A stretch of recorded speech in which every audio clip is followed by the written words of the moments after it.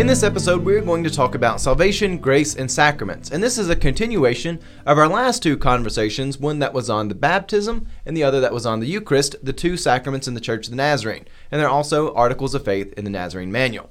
But today we're just going to be talking generally about salvation, having a good theology of salvation, and what it means to have sacraments and to be a sacramental church.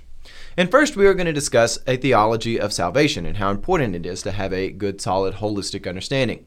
Next, we will discuss what a sacrament is and how the church can be sacramental in everything we do, even in activities that do not meet the criteria for being a recognized sacrament. Then we will compare the two sacraments in mainline Protestantism, those which are baptism and the Eucharist, and of course the Church of the Nazarene fits there in the Protestant world, and then we will compare those with the seven sacraments of the Roman Catholic Church. And finally, we will conclude with a question of whether or not we should expand our list of recognized sacraments.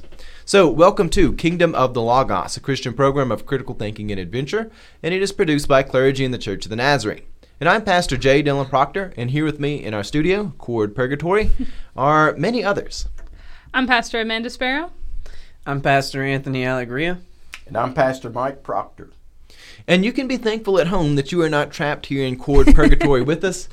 Our studio is a fun place to be, but be glad you're not in it. But I'll tell you one thing that you can do. If you would like to grab a link to our content and share it with your friends or family, that would help us out tremendously, just hitting like down there. We want to hear from you and hear the things which you enjoy, the conversations you'd like to hear us talk about. And if you'd like to support us monetarily, you can do that at patreon.com/kingdomofthelogos. That'll help us expand and do things of that nature. And finally, make sure you are supporting your local church. You're involved in a local fellowship where you are being fed. All right, now let's get into our conversation for today. So we're going to be talking a lot about salvation, and that's kind of necessary to understand where we're going with the language of sacraments.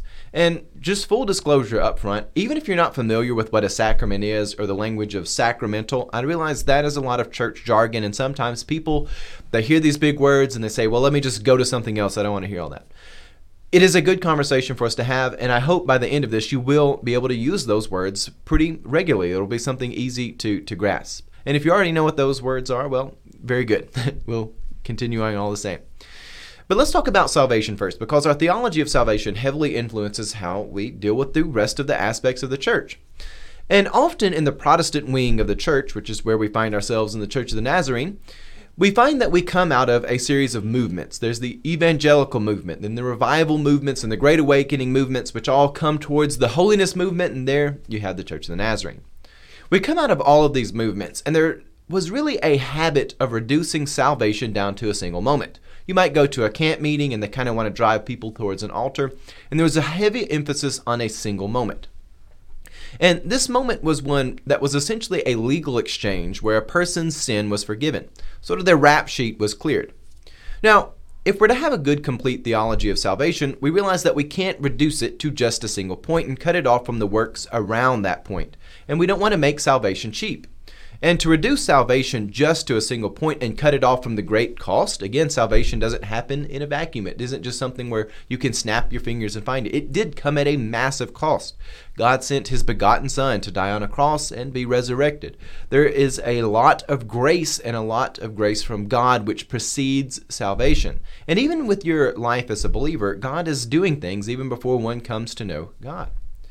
And we can't reduce salvation to the point where we cut it off from a more complete view of it. Yes, there is a distinct point where people are saved, and we must not separate salvation from the ever-working grace of God. There is a moment in time where one becomes a believer, but yet salvation and the grace of God, it is working on people long before that and long after. And the church, it is to be instrumental in bestowing God's grace. And that is what it means to be a sacramental church. We'll get into that in a bit. But we have to realize that sin is more than just a dirty rap sheet. Sin actually disorders the lives of individuals, it disorders the lives of families, communities, and beyond. And the grace of God is essentially this thing. It comes down and it says the world is disorderly. The world is filled with chaos and suffering. And God looks to the disorderly state of humanity, and the grace of God, it comes to bring some order to the chaos, to bring people towards Him. And God is active in doing this even before people realize how to ask for grace. And the church must realize that being in the grace of God is a powerful thing.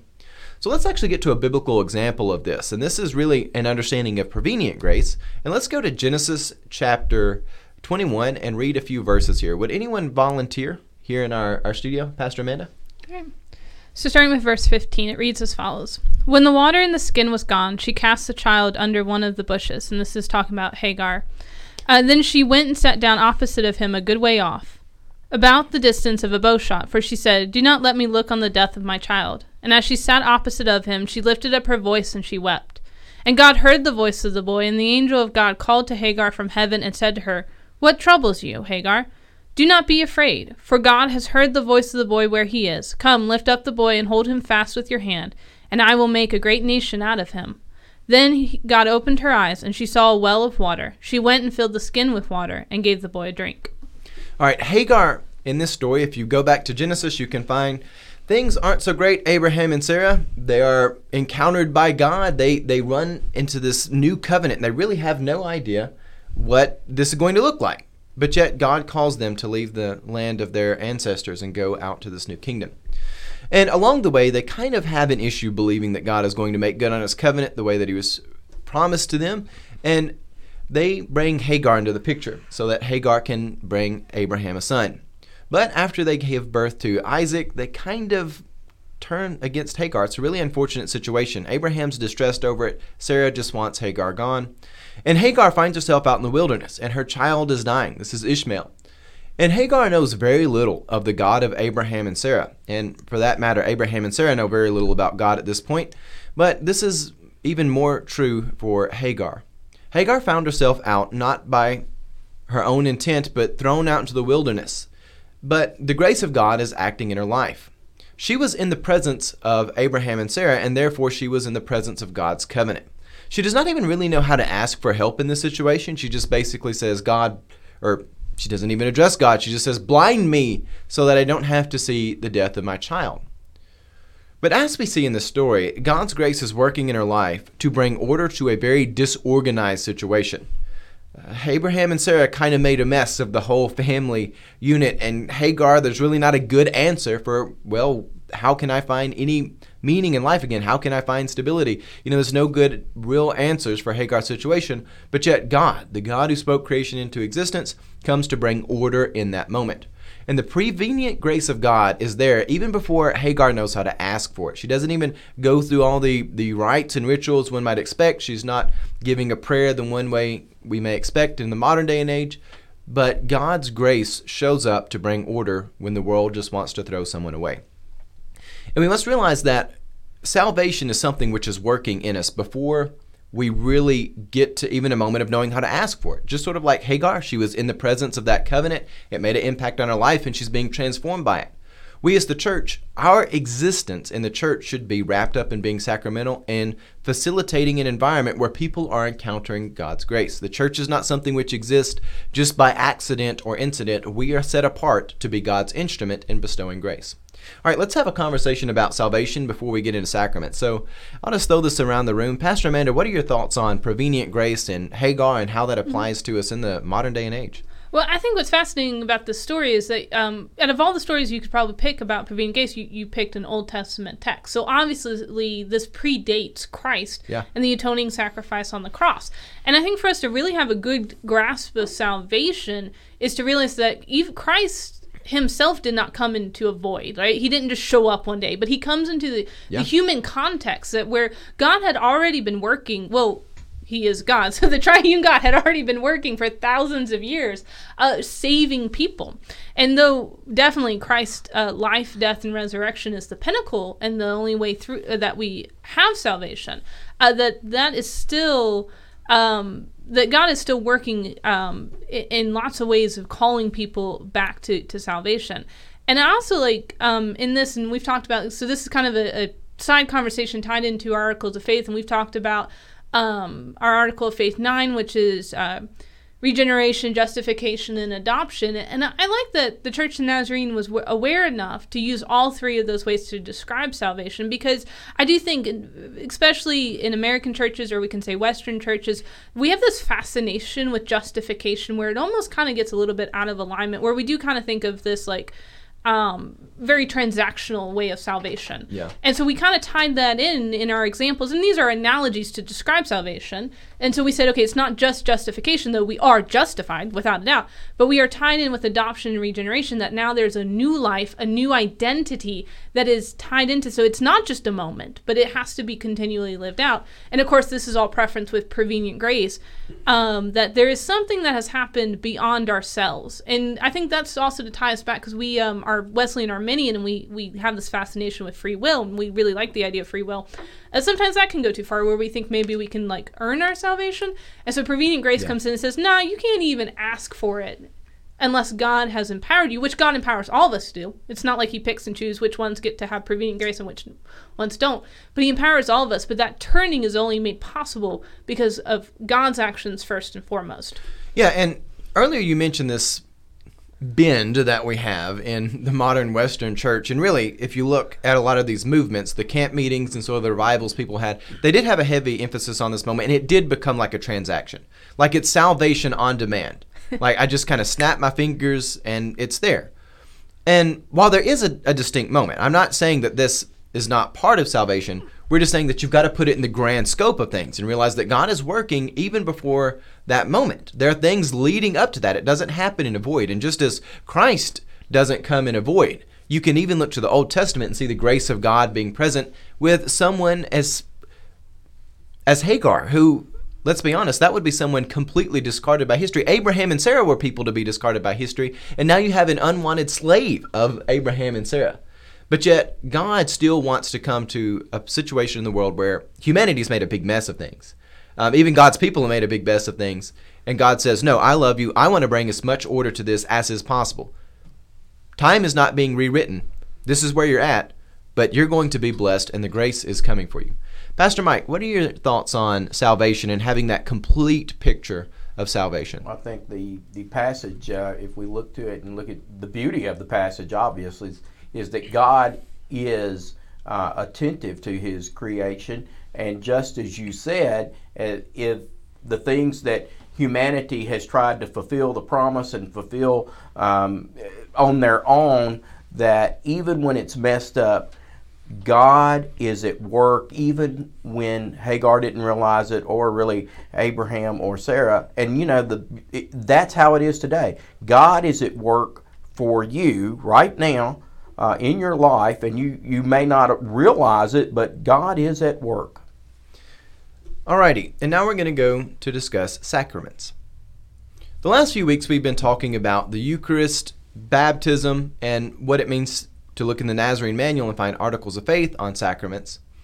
But now we're going to have a conversation on what it actually means to be a sacramental church and what a sacrament is. So we're going to move to discussing sacraments. At the beginning of this conversation, I want to say again that one does not already have to be familiar with the language of sacramental and sacrament to pursue sacramental life in the church. A lot of this language sounds like jargon, and it sounds like high church stuff, which is so distant and out there. But we all need to expand our minds, and this is important language to learn. And even if you're not familiar with these already, hang around with us and learn these words. They're very important, and I'm more than confident that you'll be able to join with us. So let's discuss what a sacrament is. Just for a quick recap, in the Church of the Nazarene, there are two sacraments, baptism and the Eucharist. And the Eucharist is also known as communion and the Lord's Supper. And pretty much anywhere you look in the Protestant world, and when we say Protestant, we essentially mean anyone who's not Roman Catholic or Eastern Orthodox. You look pretty much throughout the Protestant world, you are going to find they recognize these two sacraments. And a sacrament is something very important. A sacrament is a rite, and that's spelled R-I-T-E, not R-I-G-H-T. So got the same root in there as ritual. A sacrament is a rite that is set apart for being instrumental in bestowing God's grace. Sacraments are rites that transcend quality of human life being connected to that of the divine. Moreover, when one participates in the sacraments, they are making an oath with God. To put it a little bit shorter, sacraments are ritual expressions of the saving work of Christ through his death and resurrection. A modern definition of a sacrament might be an outward sign of an inward grace. And that simple definition of an outward sign of an inward grace, it hints to the idea that a believer is publicly making an oath to God and expressing the fact that God's grace is at work within their soul. Another definition that one might find is a means of grace by which we participate in that grace.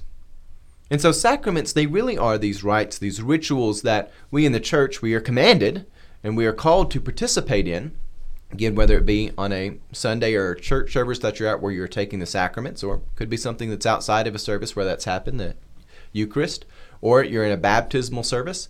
Wherever you find these things, it should be a moment where God's grace, it shows up, it's working in the life of the believer, someone is making a public oath, and it's a very serious and very important thing. Now, not all rites are sacraments. We have other rites and things that we do. We look at marriage as being something that's a rite. If we really have a good understanding of what worship is and coming into a church service, having a sermon delivered, even participating in an offering, these are things which we can look at as rites. But not all rites are sacraments, though sacraments themselves do have ritualistic elements. And even though not all actions in the church are recognized as sacraments, they should be things that we carry out sacramentally. So let's talk about what exactly we mean by that. So there's two sacraments, baptism, the Eucharist.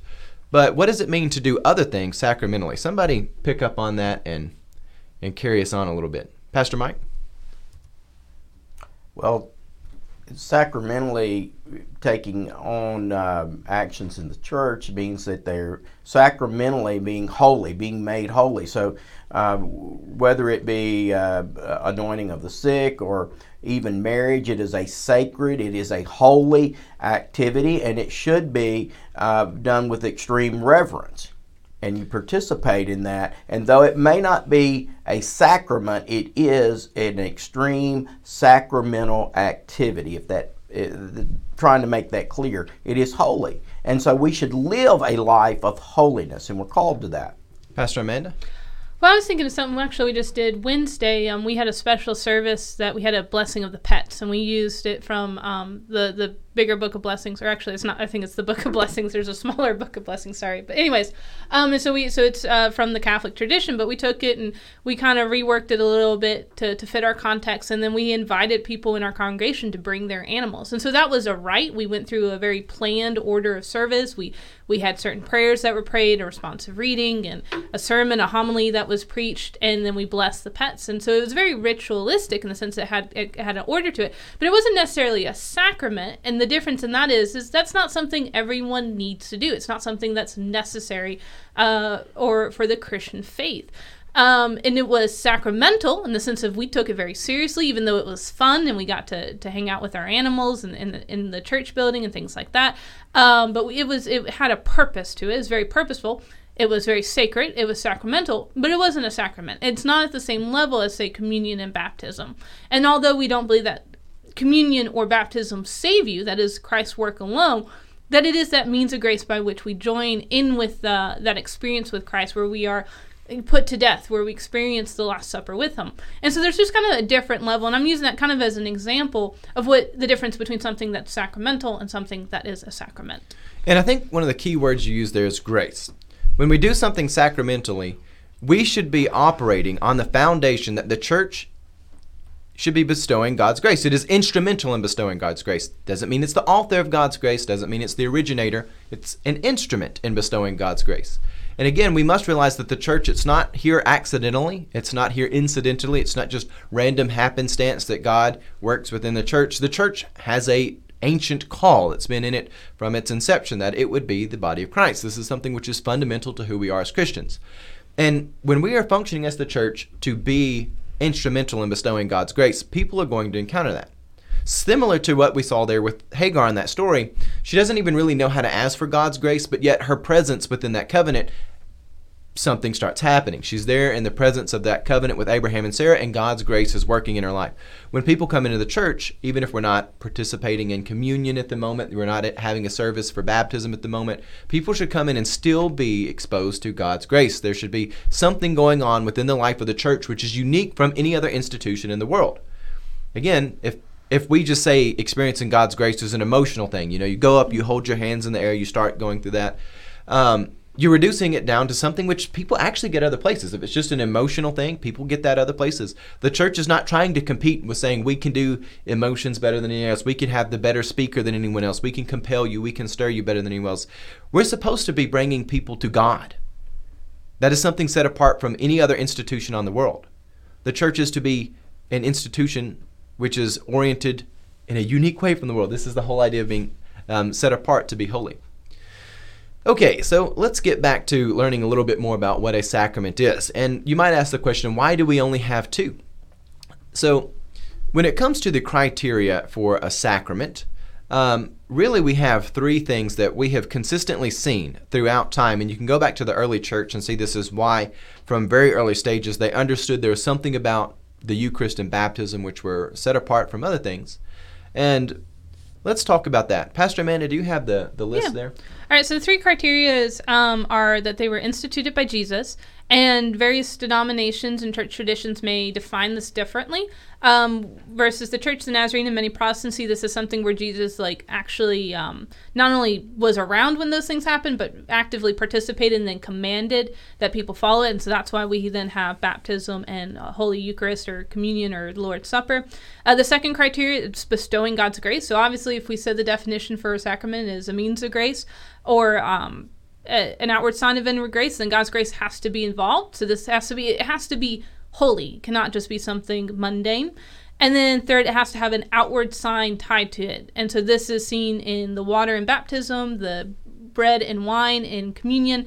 And then, of course, other traditions may add things like the holy oil that's used to anoint the sick, or marriage. You have the marriage vows, the rings. So the other traditions may add or subtract to this list, but these three criteria are found in all of these traditions, even though we may define them. So again, instituted by Jesus, bestowing God's grace, and have an outward sign. All right, Anthony, I know you had done some work on a little bit on the history of the term sacrament itself and how we get there in English with this word, and that kind of helps people understand the history of it as well. Sacrament comes directly from the Latin sacramenta, which is an oath of allegiance, and these were often made not just for people who were trying to relate to their God or anything else like that, but they were also made just to handle debts. Basically a very contractual relationship where you were owed something or you owed something yourself.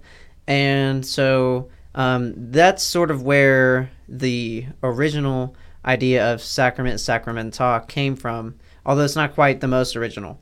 Beyond that, there's also mysterion, which while Christianity was traveling across the Roman Empire, it was leaving more from the Eastern Greek world to the very Latin Western world. And so a lot of things had to be translated for Latin use, obviously. And so sacramenta is the Latin translation or the Latin choice for mysterion, which we can find in the New Testament. Mysterion in the early church and basically in the eastern part of the Roman world was also an oath of allegiance, but it also carried this idea of the relationship with the divine, with divinity. And so mysterion, as you can probably hear, is related to the word mystery. And this is not just a mystery of Scooby-Doo, as we were saying before the show. How do you solve this mystery or whatever else? Mysterion is related to the divine-human relationship. It's this idea of amazing, transcending, the great mystery. Yeah. Those sort of things carry the connotation that mysterion would have. And so in many ways, that is where the root of our sacraments can be found. It is in this divine-human relationship that is, in a way, unfathomable. It is so awesome. But it is something that is there and that we can perceive in our lives. Yeah, and when we say mysterion in the Greek and we think modern mysteries, whenever we think modern mystery, we think something like, oh, there's a crime, we've got to solve it. And really, the good of the situation is not found until the confusion or the paranormal aspect of it is explained away. But with mysterion, it's this idea that there is an inexplicable connection between the human spirit and God. And that is something which is beautiful, and even though it's inexplicable, it is bestowing grace. And that's really where we find the history of that. Okay, so let's get into a place where we're going to compare some sacraments in the Roman Catholic Church with that of where we're at in the Church of the Nazarene. So again, we have baptism and the Eucharist, but in the Roman Catholic Church they have 7. And the first being baptism, the second the Eucharist, And then there are 5 others. So let's get with these, and then we're going to break them down, really what they are, and do we need to have some of these, or do we already do some of these and just treat it sacramentally? So the third one to talk about is reconciliation. Now, this is where we see things like confession or absolving of sin, this idea that you go and you confess something, you confess it to a priest, and you're kind of forgiven for it. They absolve you of sin. That's considered a sacrament. The ability to do that, the calling and charge of the priesthood to do that is a sacrament. Now, the next one, number 4, is confirmation. And this is really, confirmation is almost the whole reason why we had this discourse on salvation earlier, because confirmation is confirmation of a believer, but the theology of salvation, and again, I'm not Roman Catholic, so I'm giving it the Nazarene perspective on this. It is a little bit wider in the sense that you are confirming that God's grace has been working up with someone to the point of salvation, and this person is confirming that they are going to continually grow in grace, and they're going to have that allegiance to live as a Christian should live. So it is confirmation that one is saved, but it's confirmation that they are growing in the kingdom and they have an oath of loyalty to it. And again, with that whole idea of an oath of loyalty, it is part of the sacramental language. All right, so the 5th one we have is marriage. Just marriage. I think that kind of wraps it up. And number 6 is holy orders. Now, holy orders sounds weird when you hear that, but it's kind of ordination. If you've ever been to an ordination service, Church of the Nazarene, we always sing holiness unto the Lord, and we march into that. It's kind of like a wedding ceremony most of the time. Almost always it's designed to be sacred like that. And then number 7, the last one, is anointing of the sick. And you may also hear the word unction here for this sacrament. And it's this idea of anointing those who are sick. All right, so let's get into these, and we will see, do we already handle these in some way? Do we need to have this as a sacrament? And if not, how do we handle it and how do we get around it? So let's get with the first one, reconciliation. We do not recognize this as a sacrament, and this is, again, the idea of someone confesses their sin to clergy, and they absolve them of that sin. So in the Church of the Nazarene, where does this fit in? And we may do a little bit of dialogue and debate here, maybe some Socratic method. We may make some arguments that aren't totally ours, so full disclaimer in the front, we're just going to hear arguments for and against having this as a sacrament. So?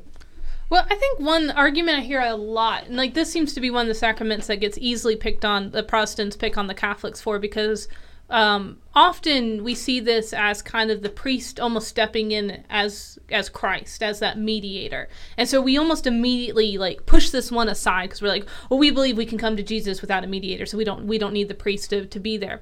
And so we kind of threw the baby out with the bathwater a little bit when we did away with the sacrament, because now we haven't created kind of a way to talk about reconciliation or penance or confession. Often the only times any kind of reconciliation happens is after a great crisis. And when I mean a great crisis, I mean like nearly world ending or marriage ending or family ending, life ending crisis, and the pastor has to sit down with the parties involved and go through counseling. That's about the closest thing I can think of that we have to kind of a structure of confession. And so, but I think we've kind of misunderstood what it is. And I'm not Catholic either. I've not been trained in that tradition, so I don't know for sure, and I can't speak exactly. But I don't think they're trying to place themselves in the place of Jesus. I think they're just trying to realize that people need a way to process, and often we have to process that out loud, and we have to do it with someone else. Even John Wesley would recognize this in his construction of his societies and his bands, and though he would construct it differently than the Catholic Church, obviously as an Anglican minister, he still realized that we need each other to talk to one another and to be that means of grace, that although we are not the mediator that Christ is, we can be Christ-like mediators to others. Yeah, and there is this notion that there is a priesthood, and then there's sort of the priesthood of all believers, where if you're in the body of Christ, we function in a certain ministerial capacity. And yeah, there is certainly a role of that. Pastor Mike, your thoughts on this? Well, I think it's very important for us to realize that we are united in Christ. There is one church, that the Roman Catholic Church, the Eastern Orthodox Church, and Protestants, we are one church. And though we have slightly, different areas of sacraments or things in that are a little bit different from church to church. There are what I would consider misnomers out there about the Roman Catholic Church, where many Protestants feel like, well, if they go to confession on Friday and then go to church, receive the Lord's Supper at Mass and the Eucharist, and then they just live like the devil all week long. And I think that is a tremendous misnomer. And though it may be true, you can find that probably true in some Protestant churches too, is that there is a call to holiness. And so there's some type, they've been often pitted against one another, and to say, well, if you're going to be called to a life of holiness, this is not to live like go to confession every week and it's a permit to go on and sin. Yeah. No, that's not exactly what's going on there. And, good practicing faithful Catholics are very much a holy people, just like we believe as Church of the Nazarene. And so I think on the flip side of that coin, you can see where, and I think Pastor Amanda alluded to it, is that we have that altar at the church and an altar call, and that you must be that's just to come and accept Jesus as Lord and Savior, is that one-time event. But no, that altar is always there and always invited for people to come and pray, and there may need to be a place for reconciliation, confession, and that is the ministry of Christ, is to reconcile the world. And so we need to come to that place of prayer and reconciliation.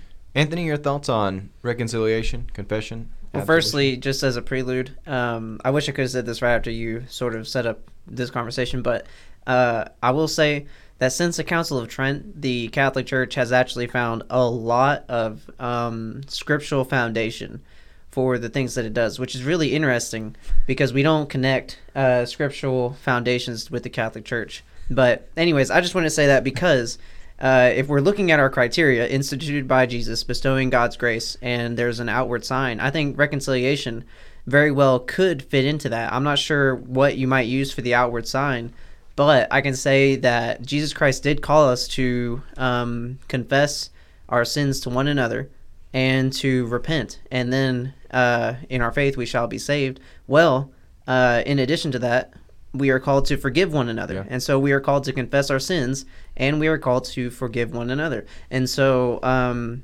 it's hard for me to imagine this not being instituted by Christ, not being commanded by Christ, that we would go through at least the process that we can find in reconciliation, in confession. I don't know that it absolutely has to be part of a rite, but I know that being part of the rite could be very beneficial. Well, I think it's fair to say that this does need to be done ritualistically and a bit as a rite. I feel pretty comfortable about saying that. Now, whether or not it should be an actually recognized sacrament, we're not going to, obviously we're not like the new General Assembly is actually just Kingdom of the Logos. It's just us four. Yeah, it's just us four.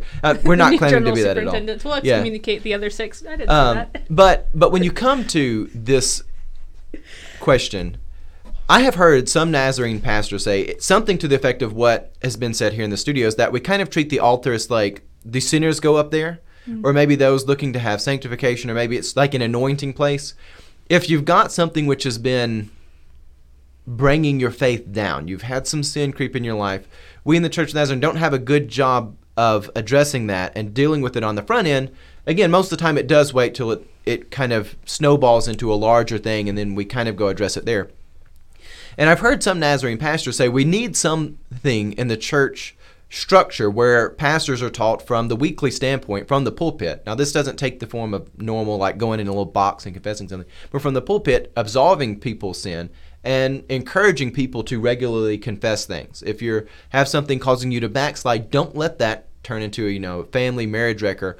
Deal with that on the front end and get past it. We are commanded to forgive one another. Pastor Mike? Well, I think a lot of times by suppressing that, it continues to get worse. But, this is a discussion that's been going on for, ever since Christianity just come at the birth, I guess, somewhat. You see in Paul's letters, where grace comes, if sin were to come in to happen, to confess, but at the same time, by all means, no, do not continue to sin. Grace abounds.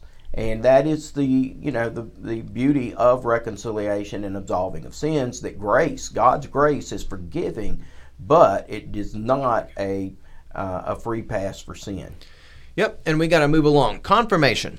Now, again, in the Church of the Nazarene, this one, it may seem a little weird. I think this is the one that's the most awkward to talk about because we generally think of salvation, and you find this on all levels of the church. You find all the way up, people say, what is that moment when you were saved? And we kind of chop salvation off from the wonderful work of grace that it is. God's been working in your life. And again, you go all the way back, there's a huge cost for salvation. Don't diminish that or cut the reality of salvation off to that. Don't reduce it down to where it's a small, cheap thing. Don't cheapen it. But what do we think about confirmation? I believe in confirmation is so important to the church, and so like we baptize children or infants in the Church of the Nazarene, and so does the Roman Catholic Church. There are other Protestants who do not, but at the same time, that child has not the cognitive ability at that age to express a faith in Christ and following Jesus and the teachings of Jesus. And so that is the understanding for the family and the church to raise that child up in a Christian home and in the teachings of Jesus. And so there has to be something. So suppose you got a service and you got 3-year-old and 4-year-old, and they see mom and dad receiving the elements of the Lord's Supper, and they want to participate. And there needs to be a saying, you need to understand what it means to believe, that there is an extreme reverence and sacredness about the Eucharist, and so that there is a place of being confirmed, and once that, and then you continue to participate in the life of Christ. So confirmation is extremely important, and it needs to be something that Protestants, I feel like, should be practicing. And again, confirmation is this idea that says we are confirming that you are saved and that you are committed to a life of Christian living, that you're going to be growing in grace, and you recognize that God has been growing or giving you grace, and you've been building towards that. Pastor Amanda? I was thinking about this. I think there's kind of two ways we see confirmation in the Protestant church, specifically in the Church of the Nazarene. One, we see this a lot in our membership classes. This is where we take people who have expressed an interest in participating in the local congregation a little bit more intimately. They also have to confess that they have experienced God's grace and have accepted that gift and are living into that grace. And so we see that. And I also think, because often we think of confirmation, especially within Catholicism, as like kids do that, right? And then they have their first communion when they are confirmed. And I think our closest thing to that is Caravan, which I don't know if many people listening to this program know what Caravan is. It's kind of like Boy Scouts, Girl Scouts, but it's under the umbrella of the Church of the Nazarene. And growing up as a kid, I loved Caravan, and then I got a little bit older in like my preteens and teenage years when I had to actually help out with it. I'm like, wow, this is a lot of work for very little reward, or that's how I felt like. And as I'm getting older, I'm beginning to think like there was a great mindset behind the idea of Caravan, and although sometimes it can be done well and sometimes it's not, it was this idea of helping educate. And I think maybe the greatest disservice we did is we did not continue Caravan into adulthood for our adults. But it is this great way of educating children of what exactly, like Pastor Mike said, a kid might see their parents taking communion or someone being baptized, but they don't understand it. Well, they won't understand unless someone teaches them.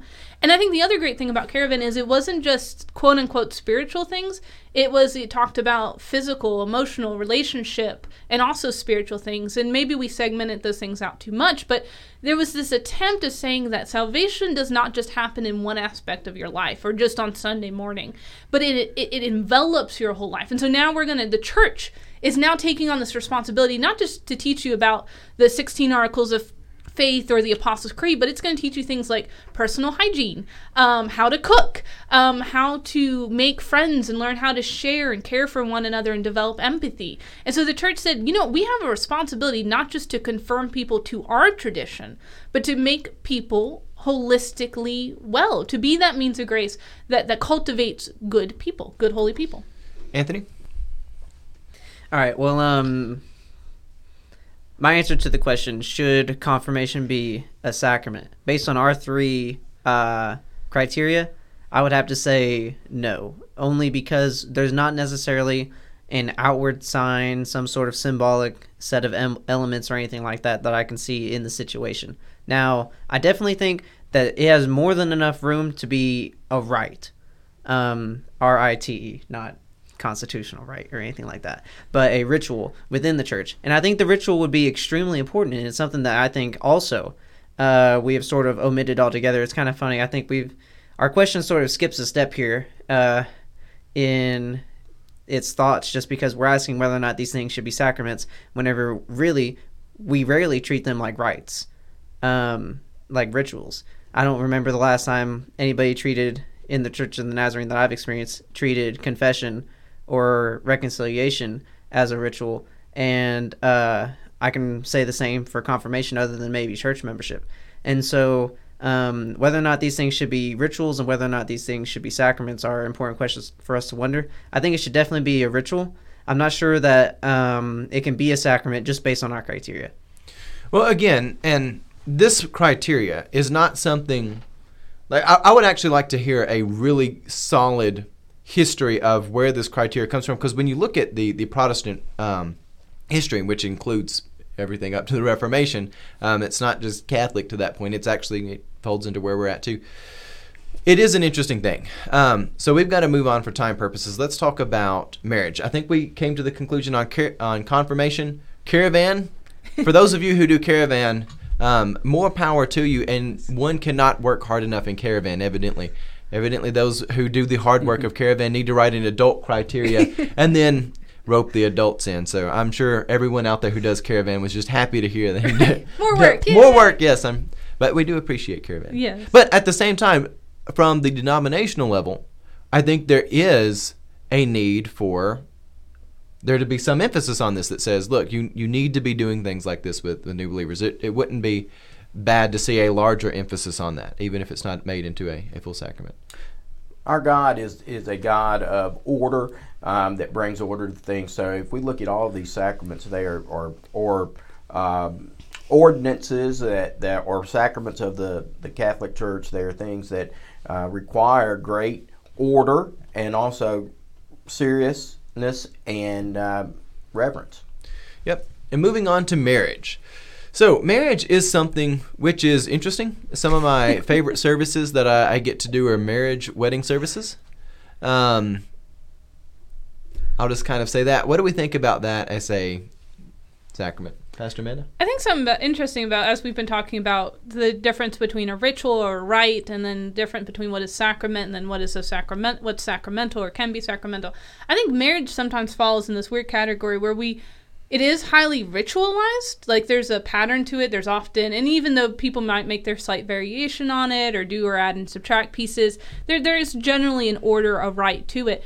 However, I think, and this is not, I think we'd like to claim it's a modern problem, but it's been going on. I mean, look at our story in the Old Testament. We have Hagar, who kind of gets thrown into this marriage situation, even though she does not have all the rights and privileges of being a participant in a marriage.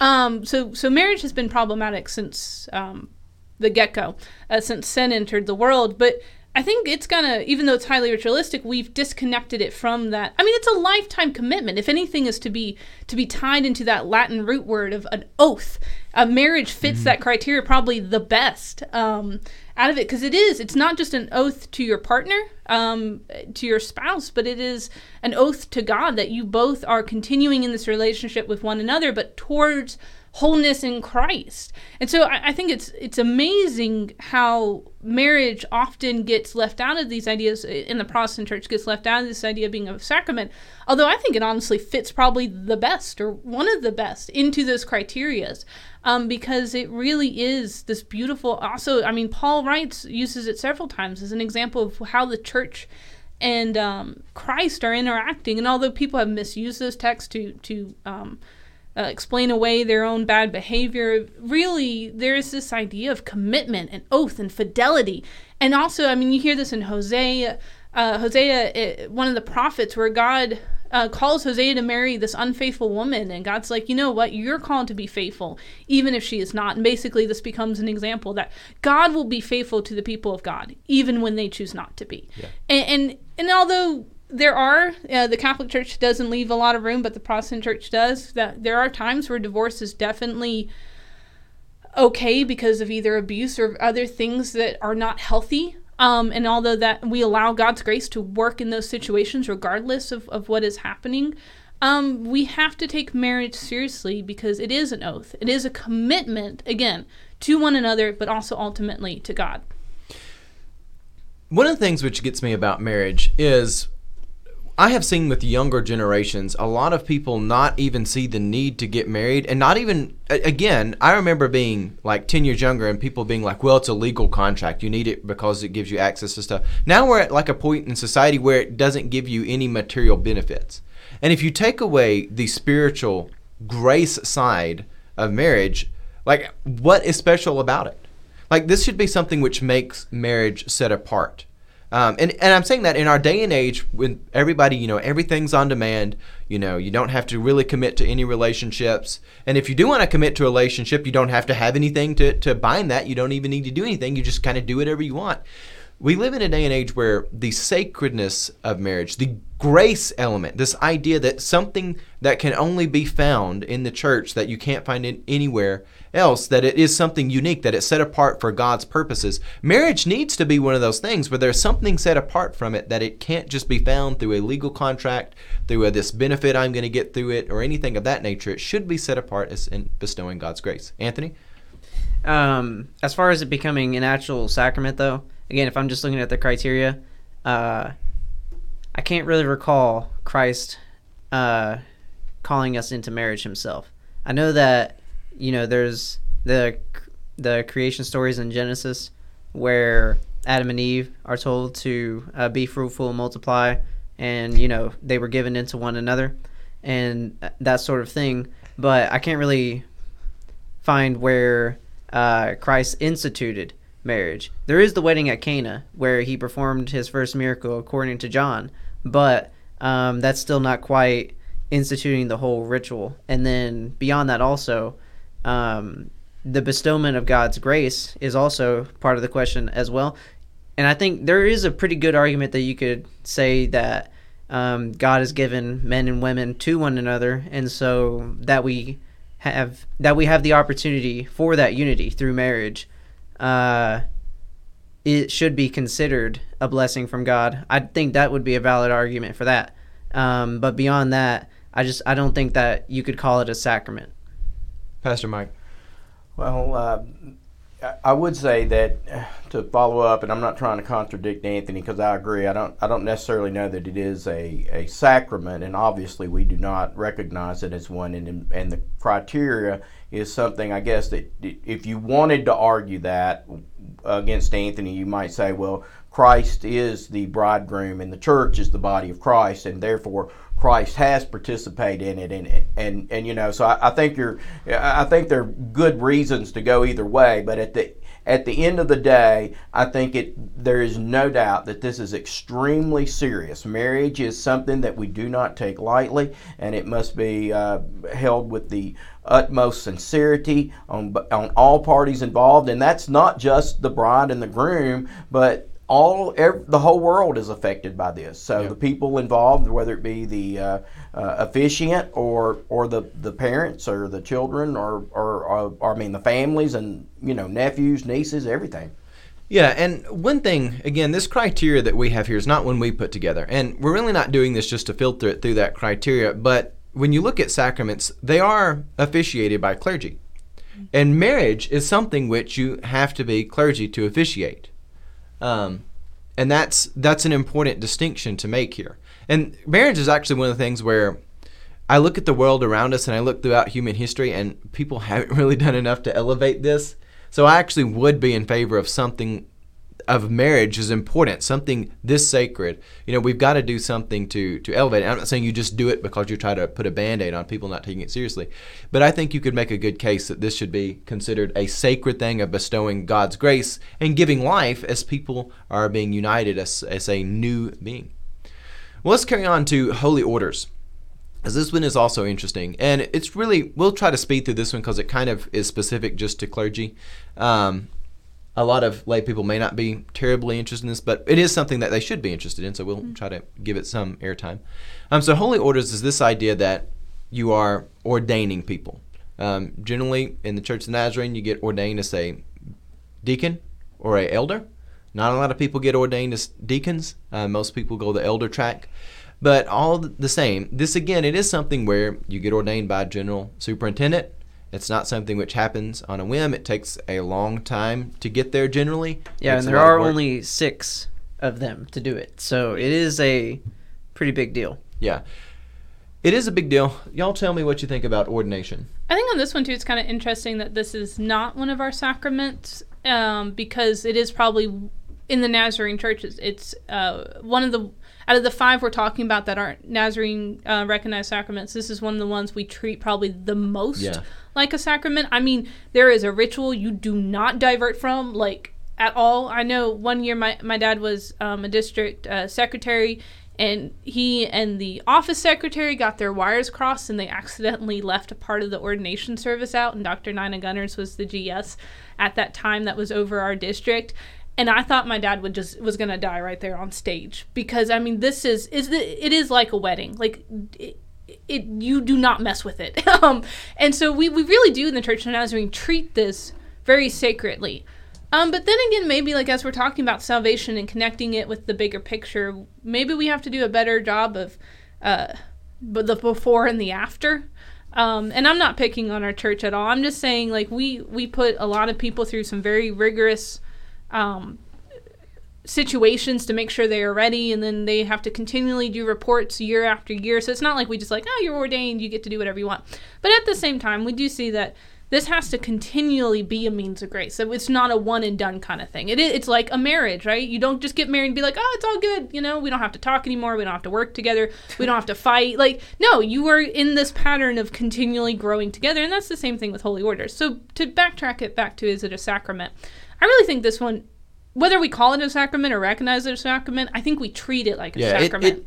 And it is a means of grace, because it is saying, and it's not just for the person being ordained, but it's for the congregation to see that this person has done their studies, they have heard the call, they are working and continually working on being a leader in the church. Basically, that call that was given to Peter. So in that sense of where Jesus instituted, and he tells Peter, do you love me? Well, then act like it. Feed my sheep. Tend to my sheep. Take care of my flock. Well, I think all of these, we call, the 2 sacraments that we observe and recognize, and then these other 5 that we're discussing, they're extremely important. But this is one of the things that I've noticed. I was at participated in an ordination service where there was such a desire to bring in maybe an unctioning service or an anointing of the sick and a prayer service that it almost got it lost some of the focus on the holy orders. And so both of them are great. It's just they need to be, there's a time and a place, defined and recognized as what they are on each. And so perhaps one of our general superintendents was expressing his former general superintendent emeritus was expressing his appreciation for unction. But both of them are extremely important. I just think they need to be designed in an orderly function where you don't always have a baptism and a wedding together. Sometimes you do, and it's perfectly fine, but there is a focus there. All right, moving on to anointing of the sick, unction. So you hear this word unction. Let's talk about this. Anointing of the sick. Now, this is something which it does take on different forms. You oftentimes have someone, they come and they put the oil. This is one of the common uses that we find our altars still used for, which is good. There are people who even want to move away from having a lot of the furniture that's there in the sanctuary. But this is one of the definite uses for the rituals of the service, coming together, laying hands on, getting a body of believers to say, we are raising this one up.